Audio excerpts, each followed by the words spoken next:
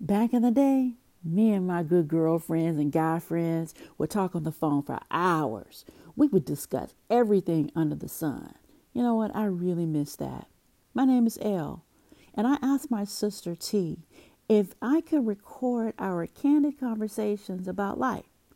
You'll get a glimpse of what 40-something-year-olds are concerned about now. From did I raise my kids right to our aging parents and how can I get my groove back? We want to assure you that you are not alone in experiencing this journey.